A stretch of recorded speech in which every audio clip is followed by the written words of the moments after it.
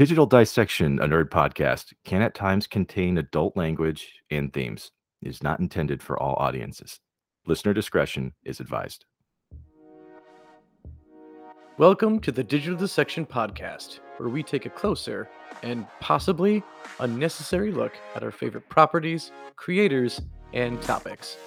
We are your humble hosts, Joe and Mark, two pop culture nerds dedicated to telling entertainment history before it's forgotten too soon. Join us on Facebook, Twitter, and our blog for more information on the show. We also love to hear from you, so why not write us at digitaldissectionpodcast@gmail.com. And now that we've got that out of the way, let's get to dissecting.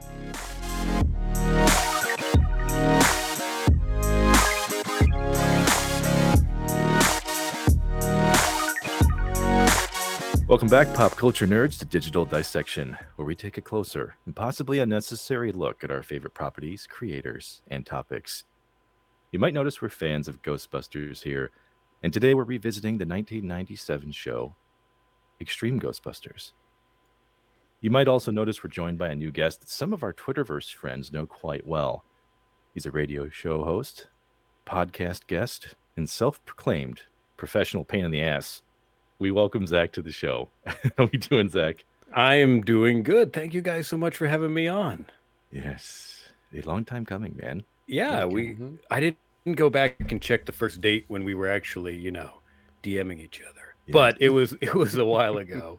But you guys have been busy. You've had so many people on. You dissect so much stuff. So I'm happy to be a part of this, and I'm a little nervous because usually I have some knowledge of what we're talking about. I have very little knowledge of this. I have knowledge of Ghostbusters, but this was really my first step into the extreme side.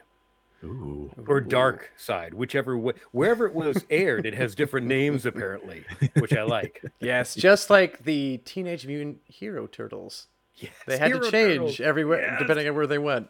Mhm. Yeah, it is. It is an interesting part of pop culture history because Extreme Ghostbusters, for those of you who could find it when it was on TV, it did kind of live in this unique space. And so a lot of us didn't even know it existed. I only knew about it because I just happened to be home at this specific time when school got out, and boom, I was watching it. So, but yes, as we mentioned, Extreme Ghostbusters came out in 1997, which for those of you who have noticed that I am old as fuck, that means it happened quite a long time ago here. Yeah. Now, what I'd like to do, just to kind of start us off today, is take us back to 1997 in a few different ways. Now, one of the things I always love to do is talk about products of the past, and 1997 has a few notable products that you might remember. Now, we're going to actually start with the internet. Do you guys remember what was available to us as a translation tool back in 1997 on the early internet? Translation tool. Was it Alta Vista? Alta Vista was a search engine, but you're close. I mean, I don't remember. Let's just say I wasn't using the internet to translate things at the time. Yeah, I didn't even know it had that power. No, I know it Yeah. could do other things, just not that. Yeah. Everybody was looking at low-res pornography at the time, but no. What? No, just no. Never. Yeah, No one's ever no. dialed out to some weird Honey, country. no, I never did love you. You're Yeah. great. Heavens no. The owners don't even want us talking about it. No. So back then, Babelfish was the official translation. Babelfish. Oh, Babelfish. you just unlocked something in my brain. Thank you. Thank you. I mean, I had to open up MapQuest to get there, but it took us a bit, but we got there. And print out the instructions. There you go. Exactly. Yeah, Babelfish was running the show back then on the internets. Now, something that also stays in the realm of technology, if you remember, the PlayStation controller used to just be the thing that you pushed buttons on, right? Yeah. Well, in 1997, the DualShock technology reared its head, allowing us to vibrate through levels, races, and jumping on things. So this Yeah. was the first year of the DualShock controller, believe it or not. And that was just what, 3 short years after the Rumble Pack? Yeah, actually, yes. yeah, it was pretty close. Yeah. Mm-hmm. Everybody loved vibrating while they played video games. I don't know. It sucked you right in. Like, oh, I got hit, therefore my hands should be vibrating. A lot of Mm-hmm. people still enjoy vibrating playing games now. I've Yeah. noticed. It's a I thing. honestly, I can't even play video games without vibrating. Like I'm so used to it now. It would feel awkward. Oh, Less I'm sorry. stimulating, I believe, is what you're going for. All right. Well, 1997. Let's shift around a little bit. We're gonna head on over to food for a minute because food is very popular. You There know, we go. a lot of people believe that the key to a man's heart is through his stomach. Hmm.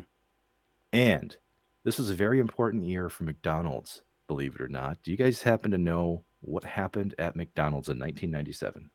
Was this the year of the coffee lawsuit? Ooh. Or I had another guess if that's wrong. Okay, go ahead. Did they debut the Arch Deluxe? So Ooh. we're closer to Zach's answer, Damn. but this is a very important time for McDonald's. The McChicken, the McDouble, and the McFlurry all premiered in 1997. Wow. Mm. Good year for McDonald's. Holy shit. I guess so. Yeah. Yeah. They've been rolling along ever since, right? Yes, Uh, unlike the Hawaiian burger or was it the McDLT? Yeah. Yes, Mhm. you got to keep your hot food hot and your cold side cold. Absolutely.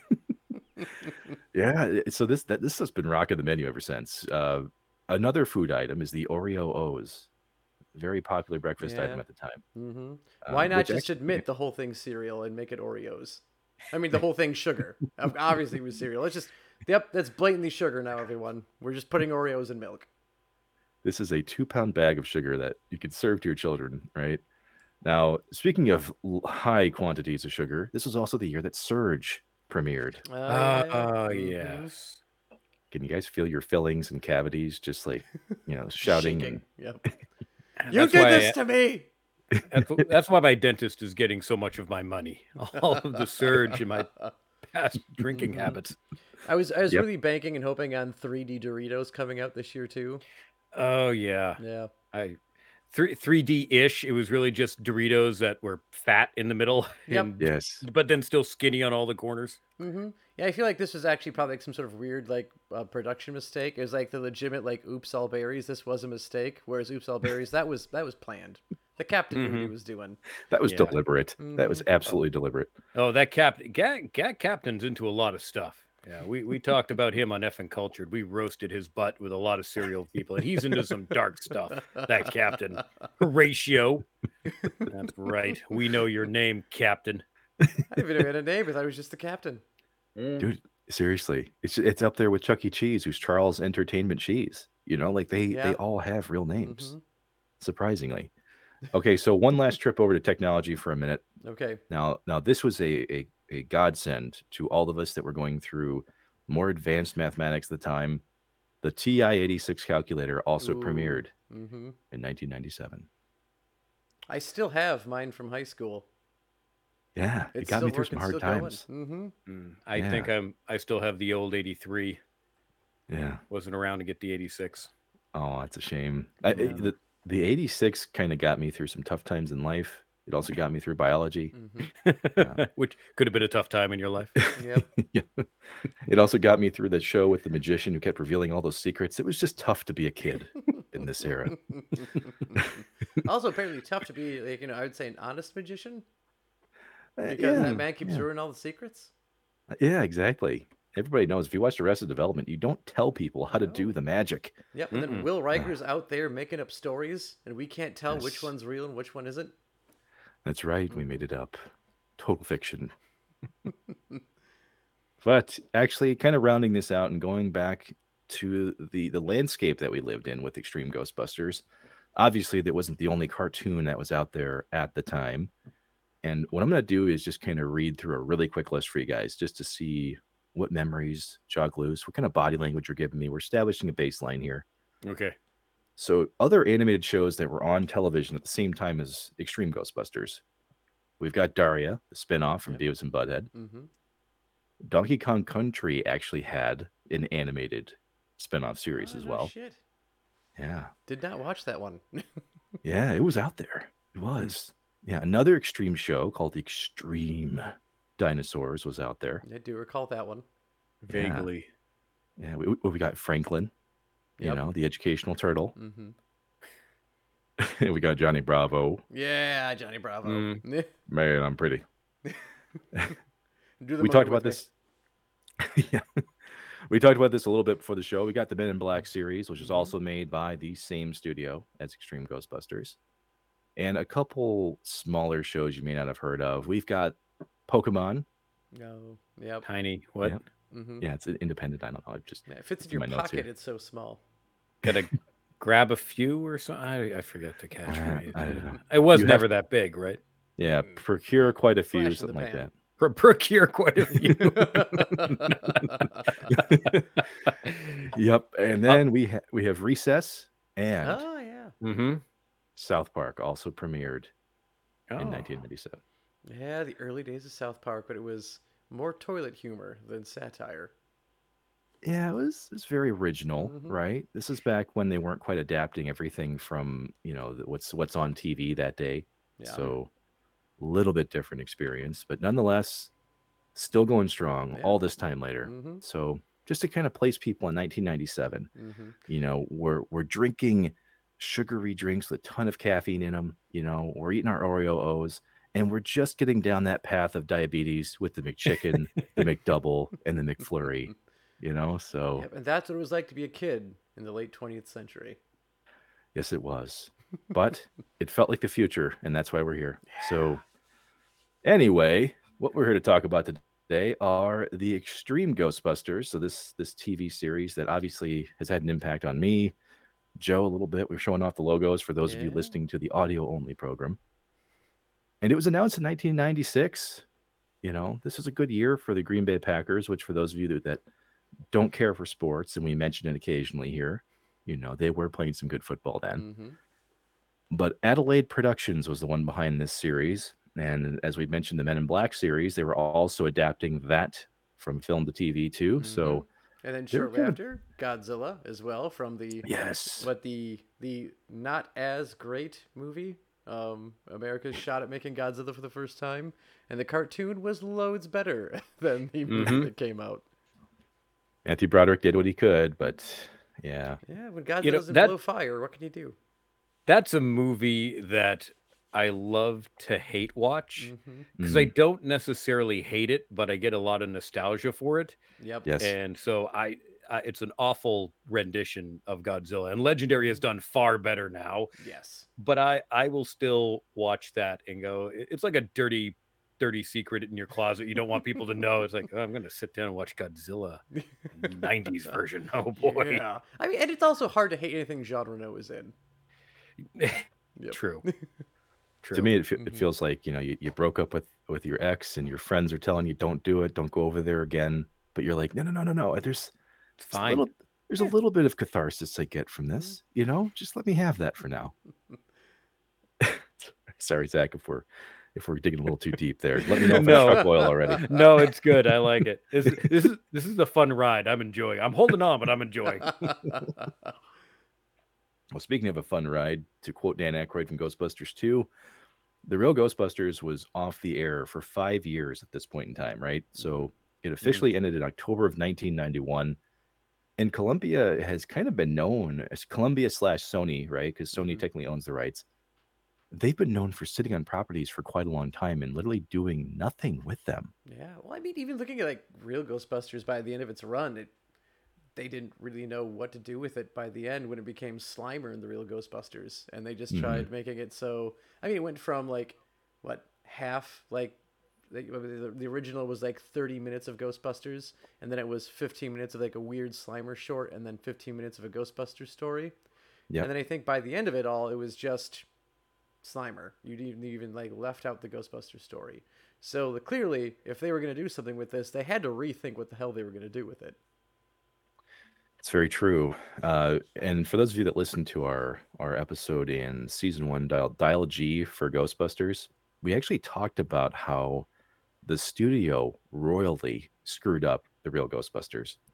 They brought in this private firm at the end of like season 3, I think it was, Hmm. and they had them reassess everything they were doing. They wanted to actually kill off Ray Stantz, just Poor a Ray. small part of the Ghostbusters. Hmm.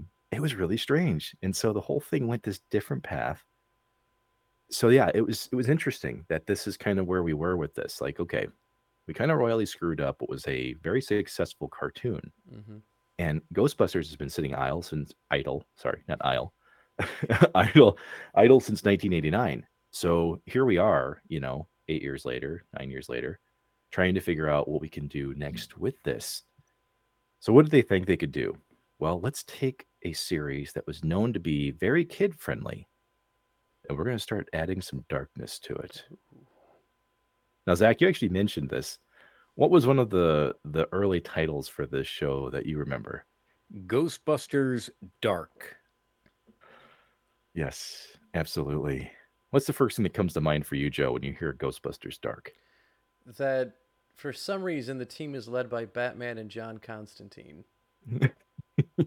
We don't know why they're there. It's probably because Batman, who prefers to work alone, is going to work with a bunch of kids and then be a part of every single league in the DC universe. And now he's going to work with the Ghostbusters. I think Ghostbusters Dark, and I just immediately start thinking like hardcore drugs. Uh, Very different places that we just went Boy. there. yeah, But you know what? They're both dark. Yeah. Is it So very- Batman, That- heroin. it Both- speaks to both dark. each of you in different ways, clearly. very true. Very well. Yeah, there's nothing that gets a rise out of me other than heroin. Just speaks to you differently. Yep. Yeah. Don't Yeah. do drugs, kids. Don't do Yes, drugs. yes. Yeah, especially since the Ghostbusters were used in that 1990 crossover or whatever it was about not Mhm. doing drugs. So, Yeah. don't do that. Yeah, which I guess would really be fitting if we delivered this message both dark and extreme, and we say don't do drugs. We'd have to be on skateboards as we say this, as a very, again, 90s approach to this whole scenario. Just as you're riding by on a skateboard, tossing eggs in the air, hitting it with a frying pan. That's right. the Rachel Lee Cook commercial where she's like frying eggs. I'm like, you're trying to tell me not to take drugs, but now I'm just I'm hungry. just hungry. I'm very hungry. Hmm. And why I are you love eggs. smashing your apartment? You just have to clean all that up. That's right. Well, I think the moral of the story is drink your school, don't do milk, and stay in drugs. Is that what it is? Yep. Mm-hmm. Yeah, something like that. But yes, so Columbia knows that Ghostbusters makes money, right? It has always historically made money, did really well in the box office, and the cartoon stayed on the air for several years after the movies came out. Mm-hmm. So we want to reboot the property or just kind of restart it, right?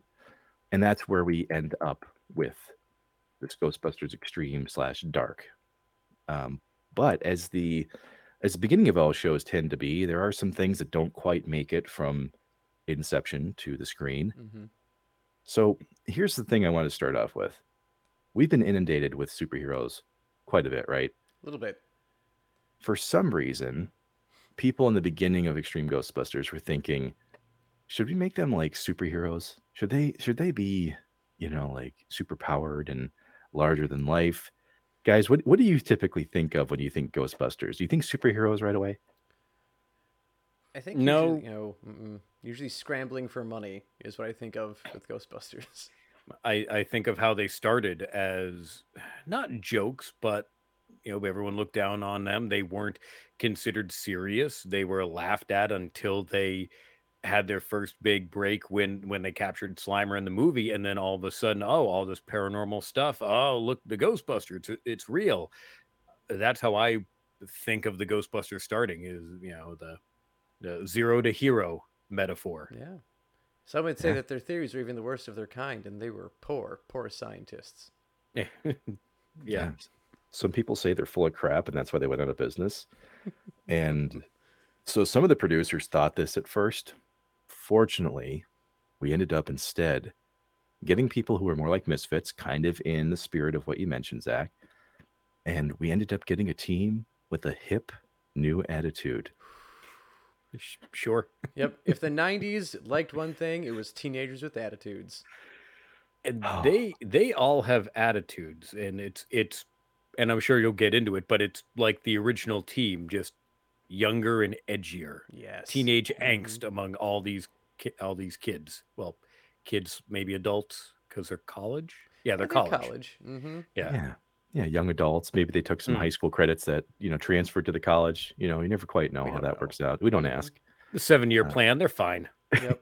there you go. But yeah, you know what? This idea began swirling around. It's like, do we bring back the old crew that likely have arthritis or, maybe they're incontinent? We don't know. And instead, we reboot in a sense by bringing in this new young team of Ghostbusters, which is basically the idea that Dan Aykroyd had ever since, 1989, where Mm-hmm. let's talk about how we can, pump some new life into this. And actually, I'll actually decide. You guys, you can either tag team this if you want to explain it. What does this new team of Ghostbusters look like? Joe, you want to go first? Yeah, yeah, sure. They are.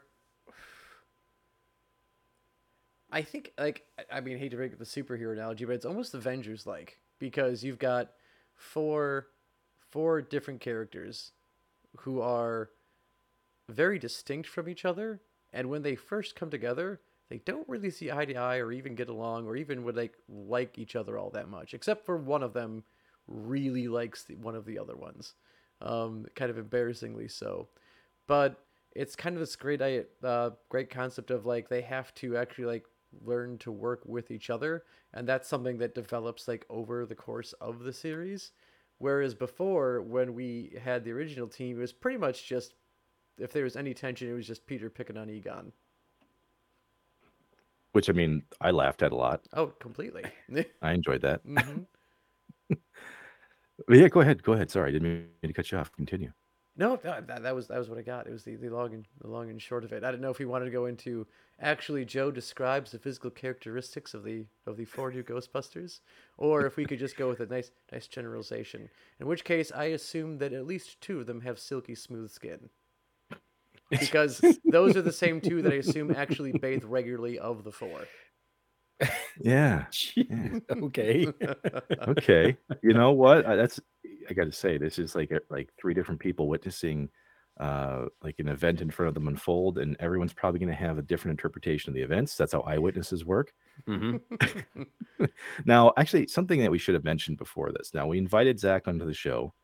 He hadn't actually seen Extreme Ghostbusters. Oh. So I'm Correct. actually Mhm. interested, Zach, in what your initial thoughts were on this quote unquote new team that we're being introduced to. Um, so right away, the first thought is it's the same characters, just different, if that makes any sense. And I see here you guys were, I think, thinking similarly. Each one of them had their different characteristics of the original four of Egon, Winston, Peter, and Ray. Um, Kylie is very. It was Kylie, right? Mhm. Yeah, Yes, yeah, Kylie. So she's the only one of them that has any sort of paranormal interest and knowledge, and she reads all the books. Which I mean, Ray and Egon both were like that in the original group, but uh, Egon is definitely more the tech guy in the cartoons, at least, and Kylie seems like the more all right. I'm into Tobin Spirit Guide kind of mentality. hmm Um, that I picked up on. The other one, which was super easy, was Eduardo. He is yeah, Peter. Mhm. He's just Peter with a Yep. tiny little chin goatee. yeah, yeah. That was as soon as he was his attitude. It's like, yeah, okay, that's Peter. That's the Peter character right there. Mhm. All right, I got that. Yeah. Um, Roland, I was like, he could be to me either Egon or Ray. He physically more resembled Ray, I think, with like the face structure, but I guess Yeah, turns a little bit more Egon. I only got a few episodes in. sure. Um, Mhm. and Garrett definitely was Winston. He was the wheelman. He was the everyman. He was able to, and just much like Winston in the cartoon, they evolved his character so that he did a lot more. And that I think was one of the big things. The problems with the movies is they didn't utilize Winston. He was just like, all right, here's your one job, maintain the car. Mhm. That's Yeah. it, And he had a little bit more to do in the second movie, but in the cartoon, they were able to build his character up. Very true, actually, which is like I think I consider one of like the cinema sins of the Ghostbusters universe.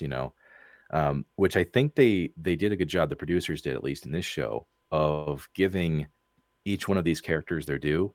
And as you mentioned, yeah, there's definitely some equivalencies that they have with the on-screen counterparts of the main characters, right? Um, but while that may be the similarity, I don't feel like they're like entirely rooted to those things, No, no. which is great. They each one of these characters along the way gets an actual like dedicated episode to their background, so that's the fun stuff of this series is you're not just getting things that feel familiar, you are getting, brand new as well. And so for a children's show, I was like, I'm gonna give you guys some credit here. This is actually Mhm. some, this is like higher IQ thinking for a kid's show. And I don't know if you guys agree with that or not. Yeah, I definitely would. There are definitely some episodes that really stand out for that. Like I think it's one called Fear Itself, where Mm, literally a ghost that's in the episode I think is actually like pretty tiny and rather unassuming, but it immediately can tap into the fears of the people that are around it and force them to hallucinate, and yeah, making each of the Ghostbusters of the new team have to literally face their fears when they are like so bad that they're crippling them. I thought was something that was, I mean, pretty good for a kids show the way they tackled it, because especially when I think Eduardo's afraid of dying. yeah, So he is. that's No, he it's is. a pretty steep one. That's very difficult to bring up for or even talk about death with kids. So that was as far as some of them go, because I think they also like tackle anti-Semitism at some point in this show, They which is do. pretty They Really? do. steep for a kid show. They do. Wow. There's yeah, so there's um a rabbi whose temple gets vandalized actually, and his nephew in retaliation summons a golem, which, for those of you that know some of the Judaism lore, golems can be summoned to protect Jewish folks. And so yeah, it was pretty heavy-handed stuff for a kid show. And to get back to the characters for a second, you know, I think to be able to balance this type of thing into a TV show is really only possible when you have a cast that, is up to the challenge of doing this. And so that's why I want to focus on this for a minute, is because the cast of this show, I mean, unbelievable amount of work these folks have done. And starting off with Kylie, she's played by Tara Strong, which Yep. anyone who's listened to or watched any animation in the last 25 Hmm. years, she's everywhere. Yeah. She's on everything. If you've watched a cartoon, you've heard her, and you probably don't even know it. Yeah. I mean, most of us would know her for Harley Quinn, Hmm. right? But yeah, she's been all over animation ever since. Maurice LaMarche, who voices Egon, who's one of the original, cast that comes over from Real Ghostbusters, he's Hmm. he's reprising his role as the mentor to this team. And Maurice LaMarche, good lord, I could talk with that dude all day. Yeah. He's one Things. of my favorite voice actors of all time. Yep. If you were Warner Brothers fans, he was Brain. Yeah, Hmm. Hmm. yeah, he's Kiff on Futurama. Yep. Uh, uh, That's right. I mean, anytime they need someone to do an impression of, I always forget his name, the old horror writer, like anytime you think of a horror voice, this is the guy that comes up. Um, it'll come to me. I'm sorry. He does this impression all the time. Maurice LaMarche is asked to do like 3 voices, and this is one of them. But rounding out the cast, we've got Roland, who's voiced by Alfonso Ribeiro, friggin' Carlton Carlton from Mm. himself. Hmm. from Fresh Prince. We've got Reno Romano, who voices Eduardo. So he was, for folks that may not know him by name, he did several voices for Resident Evil 4 and in an animated version of The Batman, not to be confused with the most recent The Batman that we've seen. So outside of that, Joe, you actually mentioned Eye to Eye, which I thought was pretty funny. Oh yeah. Hmm. The name of a song from the Goofy movie that Jason Marston, who voices Hmm. Garrett, happened to be in. He was Max, Goofy's son in that movie. He'd also lend his voice to Peter Pan and The Lion King too. So we've got a Yeah. pretty solid foundation of voice acting talent that comprises this cast. So when you look back at it, I've always been impressed by it. Hmm. Um, just because I can't imagine how much it would cost to get them together now to try to get the same cast together. I mean, I don't know if you could afford Carlton at this point. Getting Alfonso Ribeiro to do a cartoon? Get out of here. Yeah, Did Frank Welker return for Slimer? he did not. Mm-mm. Okay. So that's an important detail that I'm happy you bring up. Who wants to take a guess at who might have voiced the role of Slimer? It's gonna be wrong, but I'm gonna say Peter Cullen because if we lost Megatron, maybe we gained Optimus Prime. But I know that's not the case. Unfortunately, no. Zach, who do you have a guess for? Oh God, I have no idea who it would be. It sounded close enough to Frank Welker, but also wasn't. If that makes any sense, I don't Yeah. know. Billy Zane, maybe. You got 50% of the answer. Oh, not. Oh, wait, no, not Billy. Billy West. Billy West. That's who I'm. Fry. That's the Yep, brain. you got it. Rolodex. You got it. Billy Zane did Tybo. Was that it? Yeah. Sure. Well, Why he's a not? cool dude. He probably did Yeah. Tybo. Dude, Maybe. you dead on. Billy West was the voice of Slimer. So Okay. friggin' yeah, I love dude. Billy West. He does Yeah. so much. Ren and Stimpy, Mhm. pretty much damn near everybody on Futurama. Yeah, he's the role of Slimer, which he doesn't get to do a whole lot with, but I think he sells it well. I think he does a good job. He does. So now, like with obviously the returning three with Egon, Slimer, and of course Janine. This wasn't either of the women who voiced Janine from the real Ghostbusters, was it? No, actually it wasn't. Now this is me trying to remember. I think she goes by Pat Music, I Mhm. believe is her name, but her full name's like Patricia Music. Okay. And for those of you that may not be familiar with her, she actually does have a pretty important tie to a specific actress that some of us may know. Do you guys know Mae Whitman by chance? Do not. Mm-mm. Sorry. Nope. All right. Well, for those of the Arrested Development fans that are listening in the in the audience here, Mae Whitman actually voices, or she plays the role of Anne on Arrested Development. She's also one of the ex-girlfriends from Scott Pilgrim versus the World. And so, yes. Oh, yep. Mhm. Okay. yeah, there's some connections here. But yeah, Pat Music, she's the one that voices, Janine. And yeah, you're right. She didn't have any involvement in the earlier series. No. No, and So hopefully this was just sheerly a casting thing where they couldn't get someone to come back, and not the we think she should be more motherly, and we're gonna Right. completely change the character. Well, they changed. If you think back to the real Ghostbusters, back when you guys were talking about when they started incorporating Slimer, they changed a bunch of that and started making it more kid friendly because of Ghostbusters 2. Correct. And Ghostbusters 2 changed a lot also to try and match the cartoon as well. So they kind of mimicked each other. Mhm. And they hinted, I liked how they hinted at Janine and Egon had more than just the kind of casual working together, slight attraction relationship. Like at least in the beginning, it seemed like Janine was going, "Oh, I thought we had a closer relationship than that." And Egon's like, "Oh yeah, you did the bookkeeping." Yes, that's right. That's correct. She Okay, also all did right. our bookkeeping. Yeah. Mm, that was good. It That was was good. pretty good humor for a kid's show. I totally agree with you, though. I mean, they definitely ramped up her like horn dogginess for Egon in this series because there's definitely no questions about that. I still get the vibe that if there's a holiday party, though, you can expect the two of them to end up together Oh by yeah. the end of Oh, that. mm. And we have no idea what happened to Lewis Tully, and we're not gonna question what happened to Lewis Tully because he even That's shows right. up at the end of like RGB too, doesn't he? He Yeah, did. he I does. wasn't watching it at that point, but I know that his character did again to incorporate stuff from the movies to make it canon. I mean the real Ghostbusters started with as canon and loosely connecting to the movies, but now maybe you're going to get to this later. Does any other members of the cast show up for like one-off returns here or there throughout Ah. season 1?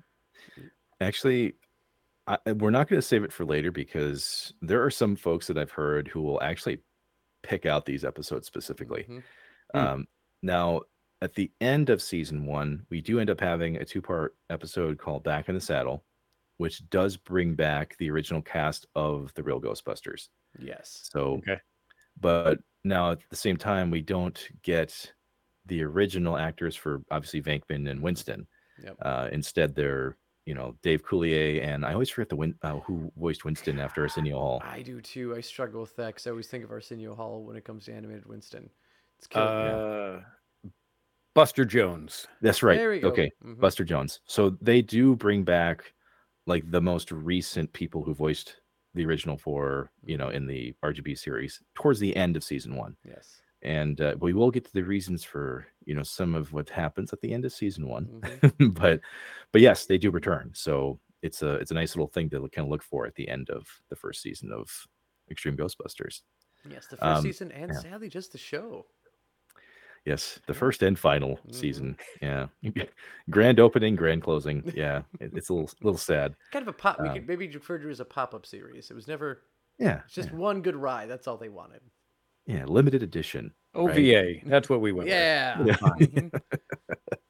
Well, as we've talked about, we've got some different interpretations for how this show could have been a thing, right? Mhm. And in the beginning of this show, the entire arrangement that we just talked about was entirely completely different. All the characters were. So long before there was ever a Ghostbusters 2016, which Joe and I don't talk about very much to prevent all of that psychiatry that went into forgetting it. Should have had you guys on Podcasters Assemble for that one. I would have enjoyed you squirming. It would have just been groaning for however long that entire episode was of that podcast. We've just been groaning the whole time. Yeah. Ugh. Yeah. It's like Gran Torino, Clint Eastwood. We're just going to be the entire He- time. Real quick, just a side note. Everybody who had seen the original Ghostbusters hated that movie. People that had never seen the original Ghostbusters and as we were going through the season didn't like Ghostbusters 1 and 2, loved 2016. Whoa. It was a weird dynamic, Mhm. guys. Yeah. It was so weird. that is Yeah, strange. That's bizarre. How can you not like the Mm. first two movies? There's a know- whole other podcast. to Yeah. this. Yeah, we won't name those people because we don't want you to go out and No. find them and do horrible things to them. But so believe it or not, though, to your point, Zach, this all-female idea of Ghostbusters, it actually existed in the original like ideas for Extreme Ghostbusters. So Okay. the creators wanted the original Extreme Ghostbusters to be an all-women cast. Okay. It was designed to be that. So oddly enough, there was also going to be a different mentor that was going to lead them too. Now, I know I've given you some of this answer already, but who do you think was going to lead this group originally, if not Egon? I would guess Ray. Yeah. I'd go Janine. Joe is correct. Oh, I Oh, finally got okay. one. Originally, yeah. She does suit up in the original one, right? She does some busting. Yeah, I think She there's does. I think at least a couple of those because there's the one where she gets the genie, and that's where she is. She's a Ghostbuster for the whole episode. But I feel like doesn't she have to in the Sandman episode too? She's got to suit up in that one. And not to mention, she also suits up at least 2 or 3 times in Extreme Ghostbusters as Mhm. well. So that's what they were leaning into, though, is the fact that Janine does have some experience in this. And so instead of Egon being the original like professor that teaches these kids, she was actually going to be like a history professor and then do kind of the same mentoring to make them into Ghostbusters, right? Ah, Mm. mhm. So they changed some of the names initially, right? But one of the things I found really weird about this like first idea, Egon was supposed to be kind of like this like ambassador to the ghost realm. Like he was going to have this like massive beard. The original specs for him is that he had this like massive robe and everything. And honestly, it reminds me a lot of like Tron Legacy, Mm. like that. This is the idea they had for him. But yeah, otherwise, like the female male counterparts that they would have had later on still match up here quite a bit. The only difference, though, that we've kind of glossed over up to this point, I'm a little surprised, is that Garrett was initially conceived to be like a thrill seeker, base jumper kind of person. But once they did the gender swap here, that's when he ended up being in a wheelchair. and Hmm. having a disability. So, and he's still a thrill seeker. I He would very still much is, imagine. yeah. Oh, Yeah. Mm-hmm. yeah, he is. I mean, his skill is opening doors with his wheelchair. That's Yeah. impressive. I would say Learned that in the first episode. of the extreme Ghostbusters, I think he is the most extreme, legitimately. Mm. Mm-hmm. Yeah, Very true. you know what? I think you are correct, Joe. Yeah. Because, I mean, Roland's not extreme. He has actual pajamas that button up and match. It is so damn true. And that's what I can't quite wrap my head around with this show. Like, Zach, if you kept watching it, you would find out that it felt like they took this show seriously, Mm-hmm. uh, from a comedic standpoint, if that makes sense. Mm. Like there are points in this show, even when I've watched it now as an adult, that I'm actually laughing at this show.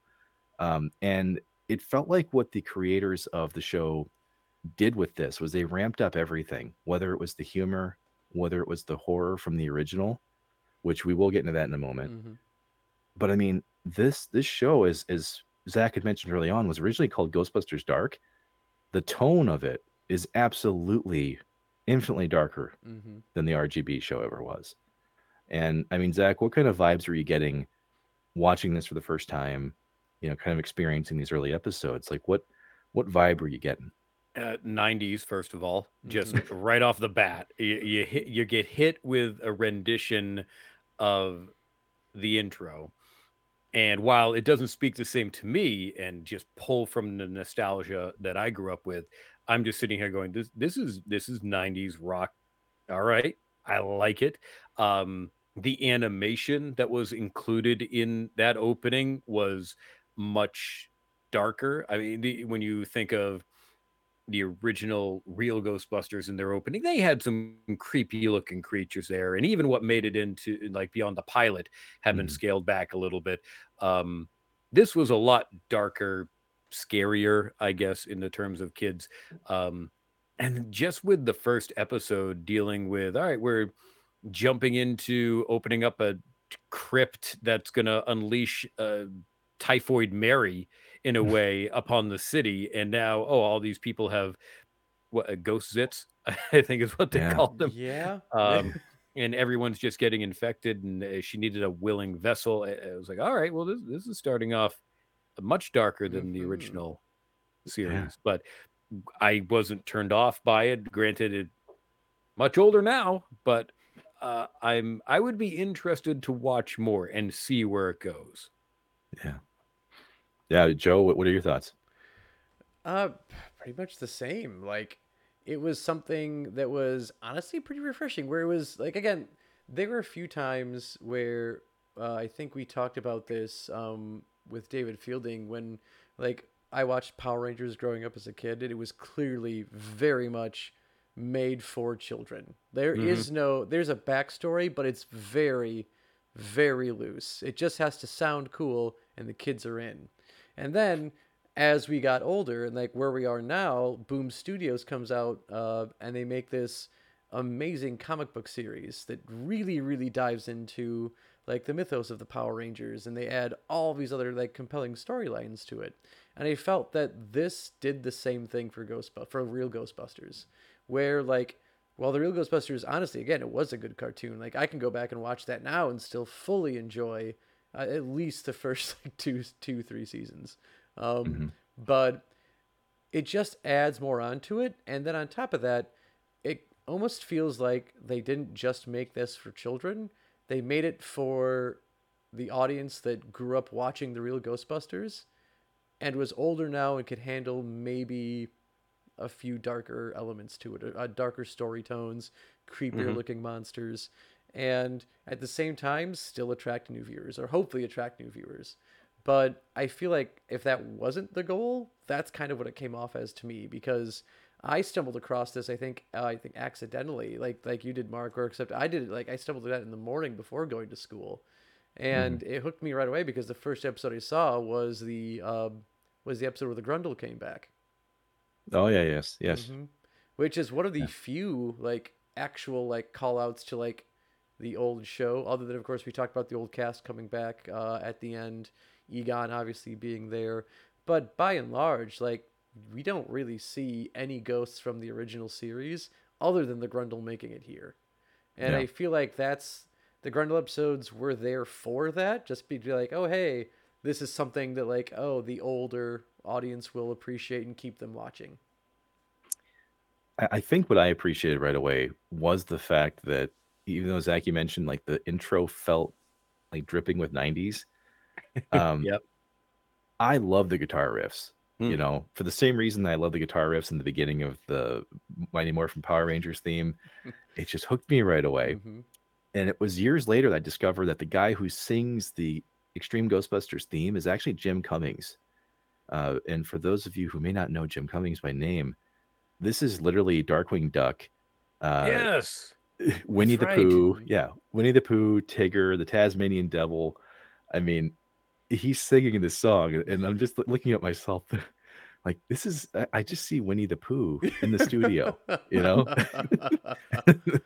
But he Mhm. kills it. He kills it with that theme. Once you know who it is, you're like, wow, like props to you, man. Yeah, Like so do you this think is Oh, while he was oh recording bother. that, yeah, yeah, that's what like he makes Who are you mistakes. gonna Don't call? bother. yeah. Oh, when you're seeing things running through your head. Yeah, that's all I'm thinking about is this dude just killing it in the studio, you know, wearing the little red shirt and nothing else. Again, But It had to be an podcasting not octave. made for pants. Jim, Recording music right Jim, there too. Jim, we've told you. Pants, please. yeah, Pants. Jim, Yeah, we have an open studio. yeah. yeah, We find it weird to have to have this conversation with you more than once. Every time you come in, Jim, please. Pants. like I get your last name is Cummings, but please do not make that literal in the office while you're here. Of course I'm Yeah. drinking. Thank you. Thank you. Thank you, And Mark. you say this is the first and last time Zach will be on the show because he's choking to death. You can't see it. Well, some of you can. Yeah, well, this is what kind of hooked me on it, okay? Now, in the very beginning intro of this, you see the PKE meter from the RGB show, right? Like it's the Mhm. first thing you see in the trailer. So for me, I went, whoa, right away, this is connected. It has to be. Mm-hmm. And because I had this is the 90s, right? Like we didn't know anything, you know. We're honestly, I still feel like if like War of the Worlds came on the radio in 97, we'd be heading for the basement and Hmm. loading up Mhm. shotgun shells. So for this to come along and go, what is this? It wasn't just rare for this to be connected. It was rare for animation to ever do this because most animation properties never do continuations. They're almost always reboots. And so the fact that we got this in 97 was unique because Teenage Mutant Ninja Turtles was already on its way to a second reboot, almost a Mhm. third, I want to say, at this point in time. Masters of the Universe didn't ever continue the No, same plot lines. no, because they did that. What, the New Adventures of He-Man? Yeah, Yeah, yeah, it's just completely and different stuff. that didn't work at all. Yeah, You talk but about the there, one that just came out this past year? No, no, there was a '90s attempt at keeping He-Man relevant called The New Was Adventures there? of He-Man. I don't yeah, remember that. He got slightly toned down, like Hmm. he wasn't as bustling muscles. Okay. And I think he had pants. I think he had pants, unlike Jim. So unfortunate. I yeah, mean, it's okay. I think he was voiced by Patrick Duffy, and he remarries and he moves into the suburbs. He's got like 8 kids. Totally different show. Yeah, Step by step? What? yeah, I think so. Yeah, so this was really interesting and unique for this show because there's a reason for why that connected universe is there, and it's because some of the producers from Real Ghostbusters came over to Extreme. Hmm. So we ended up getting Richard Reynos, Jeff Klein, and Dan Aykroyd also help consult to keep this feeling like the vibe of Ghostbusters. And I felt like what this show did was take the creepiness from GB1, Hmm. skip over GB2, Yep. and just kind of, ramp up this like Hellraiser, slash like, I don't know, it's almost gory in a sense, type of horror that Ghostbusters just didn't quite have the identity for at that point in time. It was just a completely different feel. So I don't know. That was my take on it early on. And as a kid, I was fighting myself going, oh my God, the Grundle has actually killed a child Yeah. from RGB. Like Joe mentioned, they did make some callbacks, but some of these ghosts are actually killing people in this show. Which That again that's a seems big very, change. Yeah. yeah, it seems very like even like difficult to pull off because I feel like there's so many like laws in place for cartoons or any child programming where like you can't show things being violent to kids. Which honestly, from Mhm. everything I've read and experienced with this show, this was stuff behind the scenes that they had to fight Mhm. to keep in. Now, technically, they never show people getting killed by the No. ghosts, right? But there is one specific episode that stuck with me, and Zach, I hope you get there one day. It's called The Crawler. It's episode 11, and this is where these guys find like these gems in a museum. They're trying to steal them. Mm-hmm. They end up releasing this basically this god of bugs. Oh. And Joe, I don't know if you remember this one. Long story short, the bugs get into people. Ooh. Oh no. Ooh. Yeah, Oh this one's not ringing a bell, no. but it sounds terrifying. Oh, Ugh. it is rough to watch even now. You know, like I saw this. I actually went back to this one specifically because I remember I was like, this episode's really fucked up, and I got to see it again. I got to remember if it was just as messed up now as it was then. And yeah, like these are the things they were throwing at kids. You know, like the censors were only worried about like Eduardo and Kylie maybe having a relationship, Yep, no and nudity. Strictly no nudity with those two. no, no. They're very, very tastefully done. Like they'd pan to the candle, and then the candle wick would blow out. You know, we don't. We're not getting X-rated here. But No. episodes like The Crawler, though, definitely painted this identity that really no other show had at this point in time. I mean, yeah, South Park had some screwed up things. We're not counting that. Mm-hmm. That wasn't targeted for kids to watch. No, that, You yeah, No. know, that also aired at prime time. Like that was Yeah. clearly a bet for for an older audience. Kids were watching, just Mhm. trying to get around their parents to watch it. yes, which I did successfully, As by the Yeah, way. good for you. Well done. Yeah, yeah. So it just had a totally different feel, and it'll always stick with me that whoever had a hand in this, the horror elements of this show was a strength, and it wasn't just something that was used as a sight gag. It wasn't even shock value, really. Like Mm. it was part of the plot, and it legitimately scared me, like as a kid. I mean, how many other shows have you guys seen, if you can remember, animation where someone has a larval bug inside of them hatch? I can't remember any others that did that. Nope, No. don't like that. No. That pretty much just happened in Alien.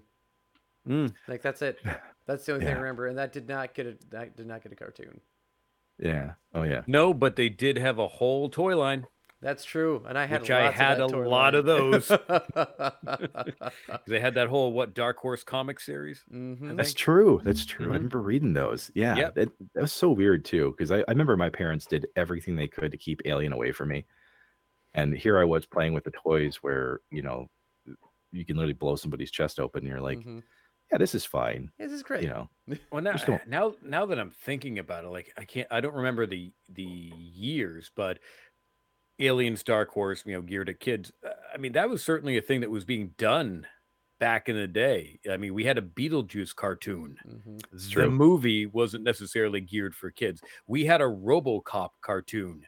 That Mhm. movie is not geared for kids. No. Terminator 2, play action figures. You had all these movies that were geared towards adults, rated R and 18 plus, and you had cartoons or toys for the kids to capitalize on it.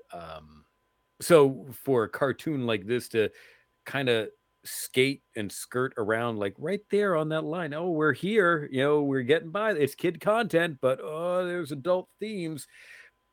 We saw that, but definitely not with Ghostbusters. Mm-mm.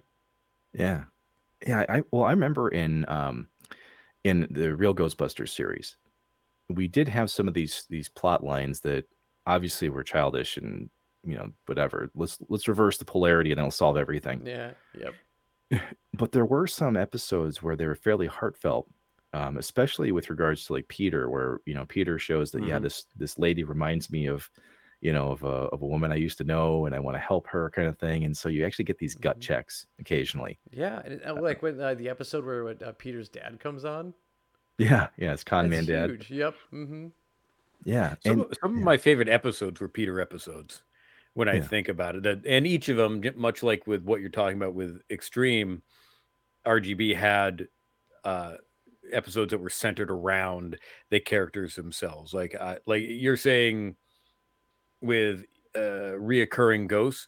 With Egon being the leader of the team, I'm surprised that the Boogeyman did not make an appearance because of yeah. his connection to Hmm. Egon as a child, and he came up a couple times He in did. RGB.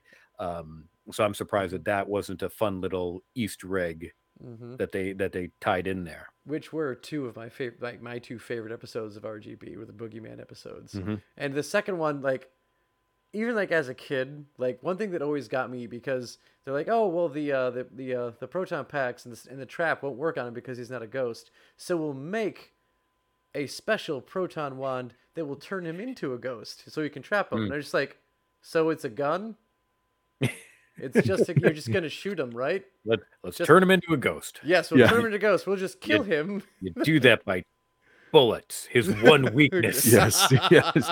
Yeah, if you look at the side of the neutrino wand, it actually says Desert Eagle .50. Yeah, right on the handle. Yeah, but seriously though, like that's why this show felt different, not just from RGB, but also from other shows at the time, was because they did take a chance to not just focus on the horror, but they did come back to the characters and give them some adult-oriented development, like character development. Hmm. For Kylie, like as you go further through the series, she mentions in the very first episode that her grandmother recently passed away, and that's what kind of gets her into this like spiritual, education and all that. Hmm. Well, there's several other episodes throughout the series where she talks to her grandma and so mentally she's going through this like healing process, right? Um, for Eduardo, he ends up going through some character development, talking to his older brother, who's a police officer, and they kind of are at odds. And there's a lot of drama there that I did not actually remember from like being a kid, going back and watching it again. And I'm going, this is heavy shit for kids to watch. And the same thing goes for Roland. Roland has a younger brother that they kind of explain and how he mentors him and all that. But there's also some pretty like serious racism discussions that go on later too, because there are like some racist characters that Roland interacts with. Hmm. So for me, I almost said hats off to Adelaide and to the producers of this show. Even though they only got one season, they took a lot of chances with it, and it doesn't miss very often. Like, so I mean, Joe, having seen the whole series, I mean, do you agree with that or not?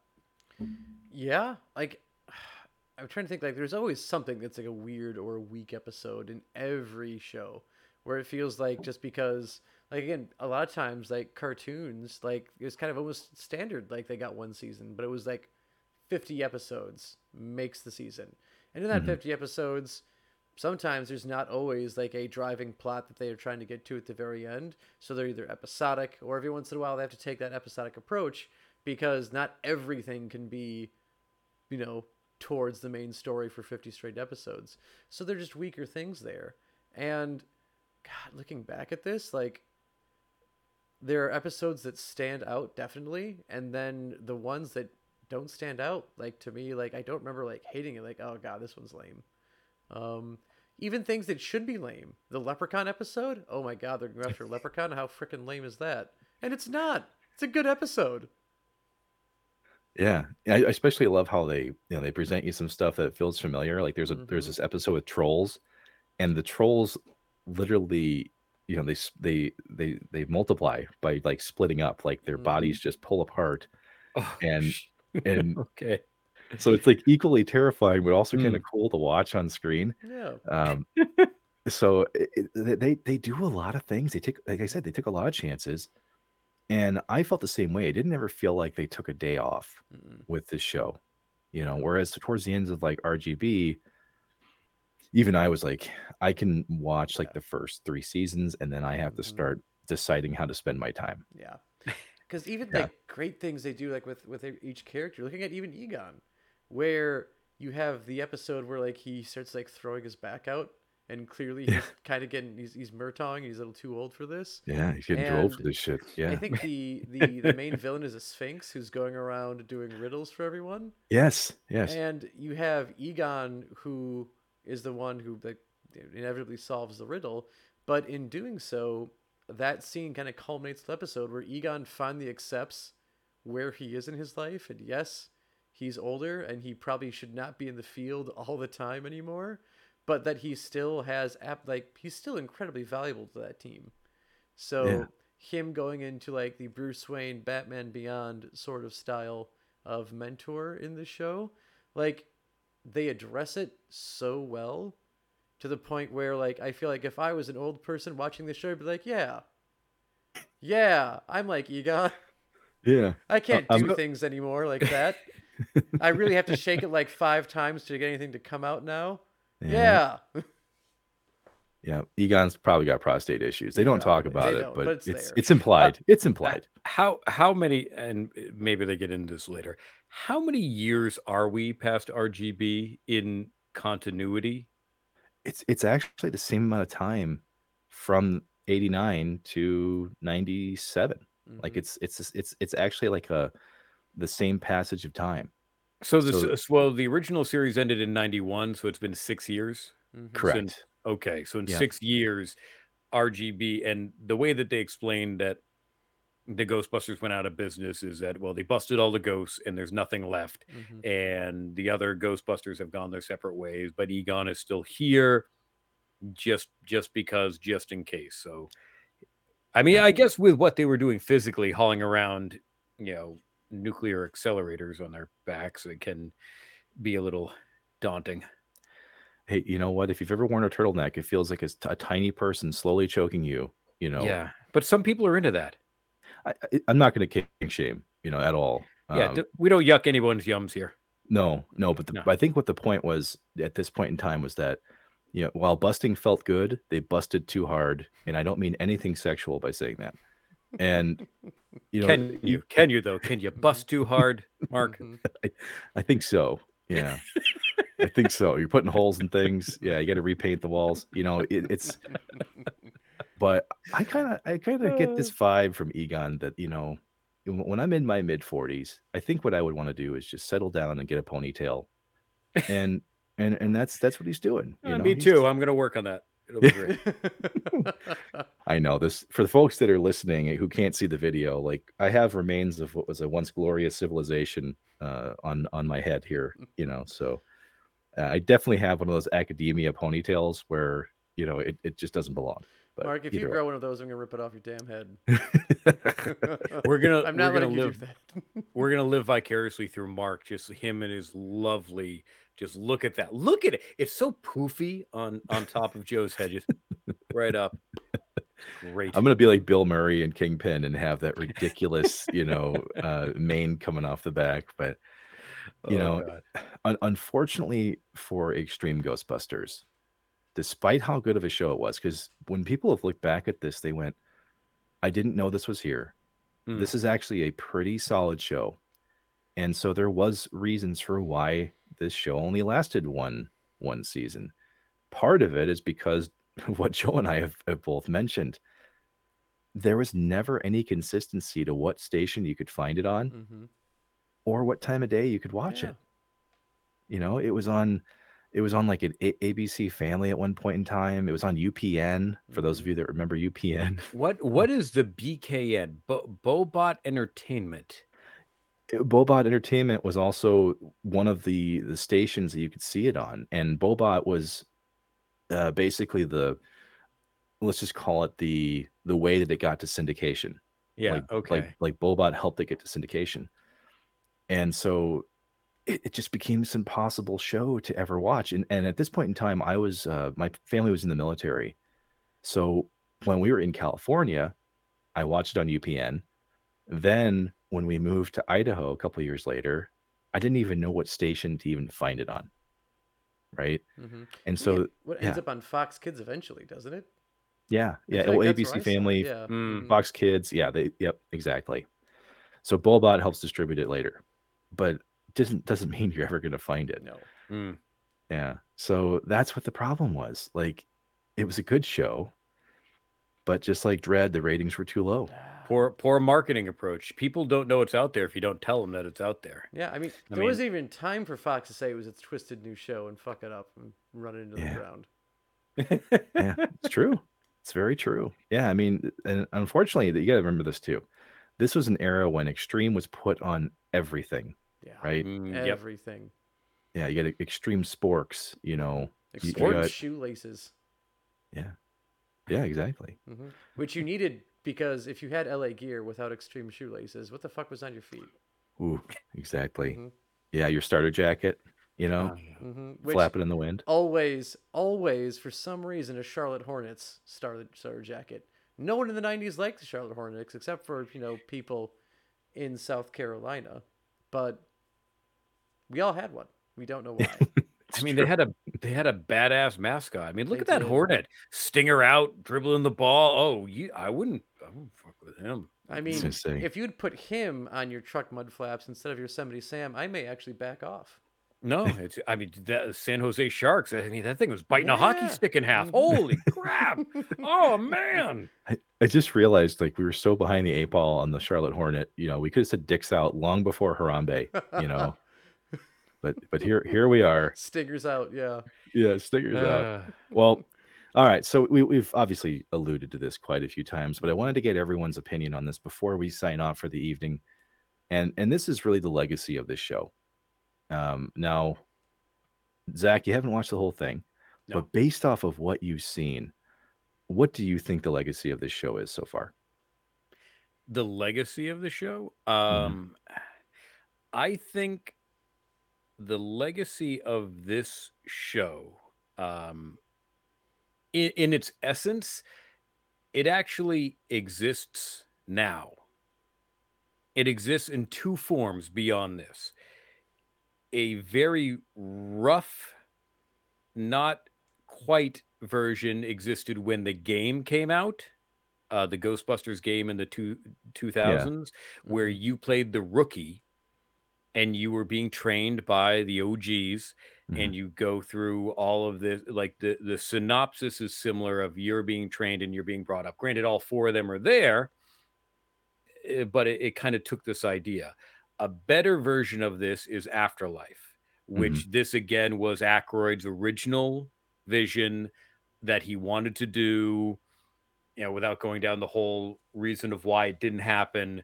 Afterlife, in my opinion, and being a fan of the original two movies, I think did a good job and was a good nostalgia bomb for me while telling a good story. Now, for someone jumping into it, I'm sure they hated it because whatever reason, but I think they took the idea of finding new up and coming kids, putting them in a predicament that they didn't necessarily plan on being in, and having them bust some ghosts. I think this idea lives within Afterlife because this wasn't 100% Aykroyd's plan, and Afterlife also wasn't 100% Aykroyd's plan and Ramis's plan to a point.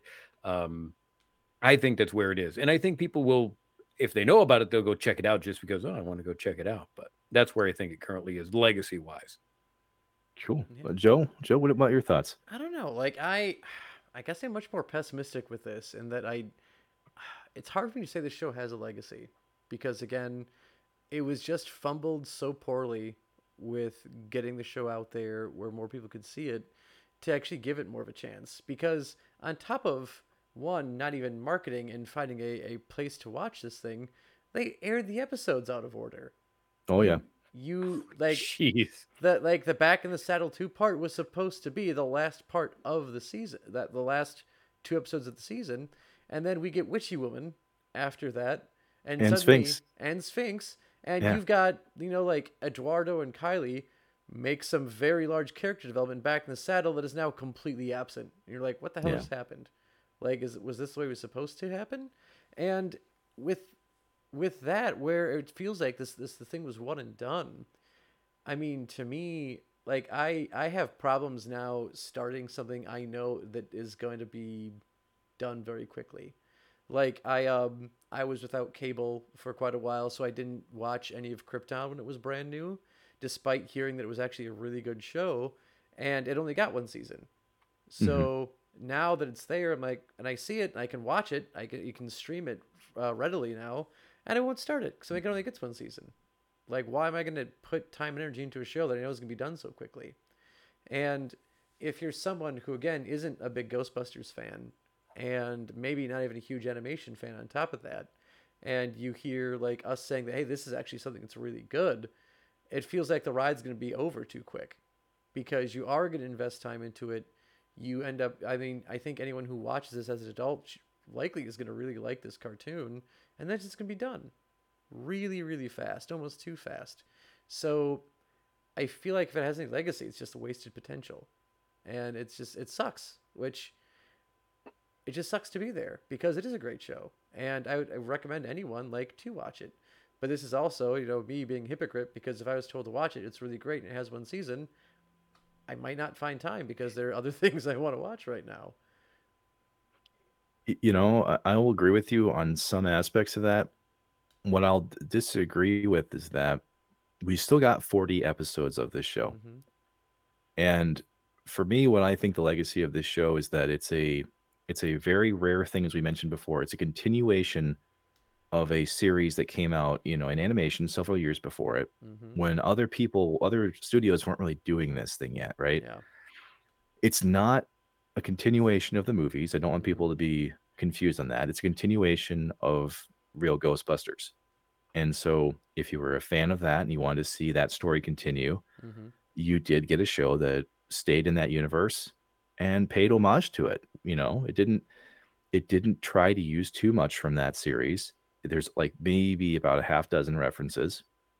And otherwise, it's a well-made show. Yeah. And we're not even talking about stories or themes or anything like that. Just technically, it is a well-made, well-produced animation, which is very rare in this realm of the 90s. Mm-hmm. There's some crazy bright colors, there's some CGI that's mixed in with it. So I would say for a show like this, I think it stands up really well. I think it's for people who discover it later, you're not going to be hit over the head with a 90s mallet too much. Mm-hmm. Like it, yeah, there's some 90isms in there, but for the most part, it still stands up pretty well. Like you're not getting taken out of the immersion like when you listen to real Ghostbusters and you hear the original produced 80s music they used for it, Mm-hmm. and you're just like, oh, really? Did I wear cutoffs and hot pink shirts? I did. Yep. Damn. Mm-hmm. That doesn't happen here. The music is well made. The music sets the tone really well. So for me, I think if you're a Ghostbusters fan and you want to take the time, if you've read the comics, which Kylie appears in, by the way, um, this is a good time capsule for the real Ghostbusters continuity. And I enjoyed it. I mean, there's almost 14 hours to watch. So 14 hours to me, I think is a good amount of time to spend with something, Yeah. right? Yeah, I agree with that. I guess the kicker for me is that like I brought up Krypton, is that it clearly there's more story to tell because if you take it from the standpoint of obviously where they leave it with Witchy Woman and the Sphinx, there's more story. Like that clearly Yes. means like more things can happen. It's there's nothing conclusive there. Or nothing concludes there. And even if like okay, so we aired them in the right order and we end with Back in the Saddle, well there's still more story to tell. We haven't stopped all the ghosts. Um, the gang is now getting along well, and it seems like we can function even better after this episode. But it leaves either way. If you watch it in the order it was aired or the order it was intended to be aired in, it just leaves you wanting more, and you're not going to get it because there is no more. Yeah. Yeah. Mm-hmm. I get Yeah. I Yeah, I get get it. that. Mm-hmm. I mean, yeah, I kind of view this as if I go back and I watch it, I'm gonna just watch it to enjoy it. And it's gonna be a Mm-hmm. fun other look, other within the universe, not technically within the universe. However, the canon now aligns. It's entertaining and it does have Mm-hmm. character development.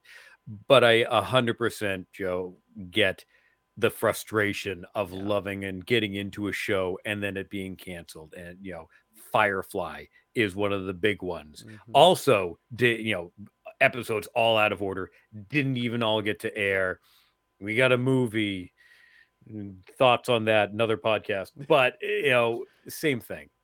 you can love it and be frustrated at the same time. So Yeah. I'm right between the two of you. I love it, but also I would get to the end and go, "Mm, I want more." Yeah. I think for me, it's riding that wave of nostalgia done right, which Mm, sounds weird because it wasn't really nostalgia quite yet for Ghostbusters. It was Mhm. still fairly recent enough.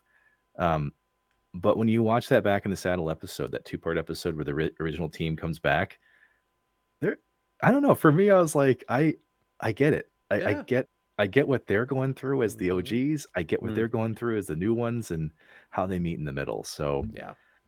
but yeah, that's the larger point. Like, if you haven't watched this series and you're a Ghostbusters fan, give it a shot. I mean, it's free. You can watch it on YouTube, I think, Mhm. even now. Not a Yep. sponsor. So It definitely was give it a chance. it Yeah. was released on their official channel when they were promoting Afterlife. I don't know if it still is, but it was there for a while. Nice. Yeah. And that's the good news is that you can find it now because Mhm. there was a time, believe it or not, where people thought Real Ghostbusters was lost to the archives. You couldn't even buy it Yeah. anywhere. Mhm. And the same thing went for this show. People were like, I didn't even know this was a thing, and now I don't even know where to find it. You know, I'm double screwed here. But yes, that's the point. If you haven't seen it, we'll link it in the show Yeah. notes. Definitely give it a shot. And Mhm. with that, we want to give Zach the floor for a moment. Joe, Zach, you've survived a digital dissection. You know, Yes, we I've appreciate you Survived. survived being here. many, so let's focus on Zach. Joe survived plenty. So Zach, we're gonna give you the floor. Joe's just gonna sit there and stare at you. Oh, that's what I So like. I like when Joe stares at me. Well, first of all, thank you guys for having me on. I love what you guys do. You have a great dynamic. I think the title for your podcast is perfect. I love your little shorts that you've been doing. You've been diving into so much stuff that brings back nostalgia for me. Uh, I love what you guys do. So thank you for having me on here. I appreciate it. Among all of your historic and talented guests, I'm still confused why I'm here, but thank you. This was a lot of fun. Um, if people want to find me, I don't have my own podcast, but I hop from podcast to podcast. The three that I do the most is the Neatcast, kind of a pop culture podcast that was started by Jeremy, Mike, and Mark. Two of them I've known for well over a decade and a half, back from the early days of World of Warcraft. And they mhm. started a podcast, as everyone did during the pandemic, because it's cool. So I appear with them a couple times a month. Bobby, Rick, and Griff over at Effing Cultured, another pop culture centered podcast. They do a fun thing where they do an episode called Fermented Fruit.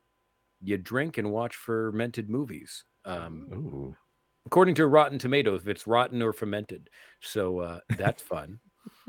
And the last one is Podcasters Assemble. It's like a I love the 80s, 90s, but all about movie series. And as you can tell by the title, started with the MCU, counting down to Endgame.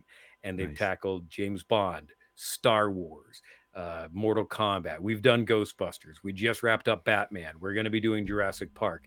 And that's open to all podcasters. So if you Ooh. guys happen to be interested in the Jurassic Park series, you can submit your entries and we put them together in the I love the 80s 90s format, and dissect the movie, if you will, but also go through the plot and just what we love and hate about it. So that's where you can usually find me, if you want to find me.